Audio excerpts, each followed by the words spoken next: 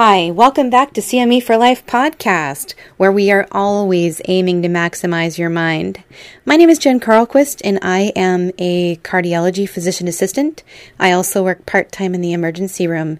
And today's case is exactly the reason why we spend so much time doing those darn medication reconciliation forms that we hate, that take us forever when we try to discharge a patient. You know, the ones where we have to click through, if you do EMR, all the medications and decide which ones to keep them on and which ones to take them off. And it's frustrating and it's time consuming. And I used to, before I learned about this case, I used to think that was time better spent. If I could take the time clicking and spending it with the patient, that was a way better use of my time. But this case is an exact illustration of why this is so important. This is a 51-year-old female who felt like the water ran out of her. She described that she was under stress that day, and she did have a long history of chronic neck pain stemming from an old injury where she had a bunch of boxes fall on her neck, and so she was on chronic methadone therapy. But that day was a particularly bad day, and instead of just one methadone, she took 2. She also had a history of hypertension and some psychiatric disorders. And on that particular day, she admitted to doing cocaine and drinking alcohol. So when she started to feel poorly, she called 911. On EMS arrival, they documented that they noticed that she had an episode of urinary incontinence. I will tell you that if you ever have a patient who has urinary incontinence, you should be very worried about 2 things: either a syncopal episode or a seizure, and or both. That's a hard thing to fake. Now, granted, I have had some patients in the emergency room who have faked having seizures, and I've had a couple who have actually faked the urinary incontinence part to try to get lorazepam. However, those cases are rare, and if somebody does have urinary incontinence, it's a very worrisome sign. So perhaps when she said she felt like the water ran out of her, it was because it literally did, or she just felt weak. She also described feeling dizzy and dyspneic and had some chest discomfort, so the EMS team hooked her up, and the field EKG revealed a sinus tachycardia with borderline ST elevation in V1 and V2 with 1 PVC. They were loading her onto the gurney, and at that point she went into torsades de pointes, which is a form of VTAC. She was pulseless. She was shocked once at 200 joules, and brief CPR was performed. Luckily for her, she actually survived, and her door time EKG was read as normal sinus rhythm. She had a heart rate of 66 beats per minute. There was no STEMI.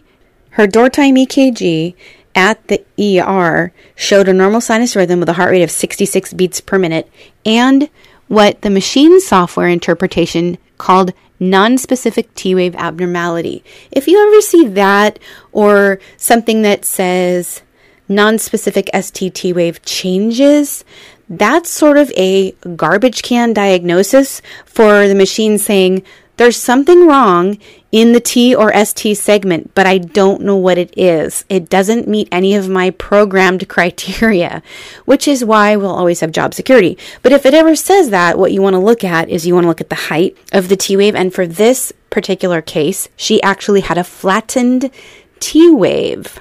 And she also had prolonged QT. But sticking with the flattened T wave for a minute, if you think about that, what can cause a flat T wave? If you think about what can cause a pointy T wave, hyperkalemia, wouldn't it make sense that hypokalemia would cause a flat T wave, which she had, which hypokalemia is actually a risk factor for torsades de pointes, especially when you have multiple QT prolonging medications and you're female. So she had a lot of different risks for this to actually happen to her, considering her medication list. The other thing that she had, the biggest thing, is that she had a prolonged QT. And that's the other reason that the machine software was flagging the ST segment, because she had a prolonged QT, which it actually said prolonged QT in the analysis, and it was right. But I will tell you that it doesn't always call it. Usually most machines, and I'm using this as a usually general broad assumption, most of them will start calling it around 500 milliseconds. Now, if you remember from last week's podcast, we talked about how long is too long. So for just general rules, if you just remember anything over 460 milliseconds, 460 milliseconds is too long, you're pretty good to go. But if you have a man, anything over 450 is long, and a woman, anything over 460 is too long. And the way I remember the difference is that women need an extra 10 milliseconds to get ready for a date. We need that extra time to do our hair. But generally, I tend to use 460. It's easier for me. Now, can you rely on the machine analysis of the QT interval? The answer is, in general, yes. Unless there's a lot of artifact, you can generally rely on that number. Now, there's two numbers in the EKG portion for the QT. There's the first number and the second number divided by a hash. It's the second number, the QTC, which stands for corrected QT interval, that we rely on. So hers was 528, which is too long. And as it turns out, that was the reason for her cardiac arrest. Now, her medications included Prozac, methadone, trazodone, Pepcid, Risperdal, Xanax, and Neurontin.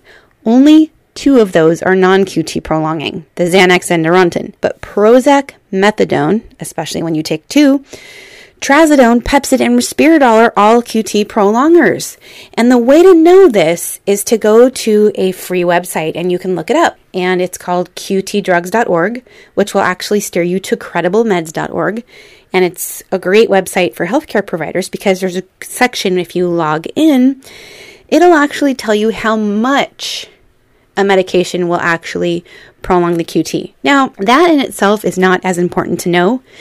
What you really want to know is how worried to be about the particular drug. So, for example, amiodarone, which is an antiarrhythmic, as well as sotalol, which is an antiarrhythmic, they both prolong the QT. In fact, amiodarone prolongs it about 80 milliseconds and sotalol about 40. But there's more adverse events with sotalol, even though it doesn't prolong the QT as much. So with that being said, even though it's going to list how long the QT will get, you really want to know how risky the medication is, and it actually will stratify it for you on that website. So how does this apply to you in your setting? What you need to know is that even though QT prolongation is a rare cause of cardiac arrest, it is still something that we can possibly cause. Incidentally, this patient was seen a year prior in the emergency room, and she had low potassium at that visit. There was a reason for it. She was vomiting, she had diarrhea, and she remembers being told to, quote, work on her potassium, end quote, which I think is always funny to hear what the patients take away from their discharge instructions. She remembers being given what she describes as horse pills, most likely potassium, and she didn't want to take them, and who can blame her? She didn't understand the gravity of the possible consequences. She now has an ICD in her chest because she's status post-cardiac arrest, and her medications haven't changed to non-QT prolonging medications. And just so you know, there's a few that are pretty common that you're going to run into that you should know about. They've been in the news and in the media, especially since 2013. They are Zithromax and Zofran, the two Z's that I could not live without in the emergency room. If you are prescribing a QT prolonging agent or something common, you want to make sure they don't have a congenital history of prolonged QT, that they're not hypokalemic or hypomagnesic, and you want to look at their medications.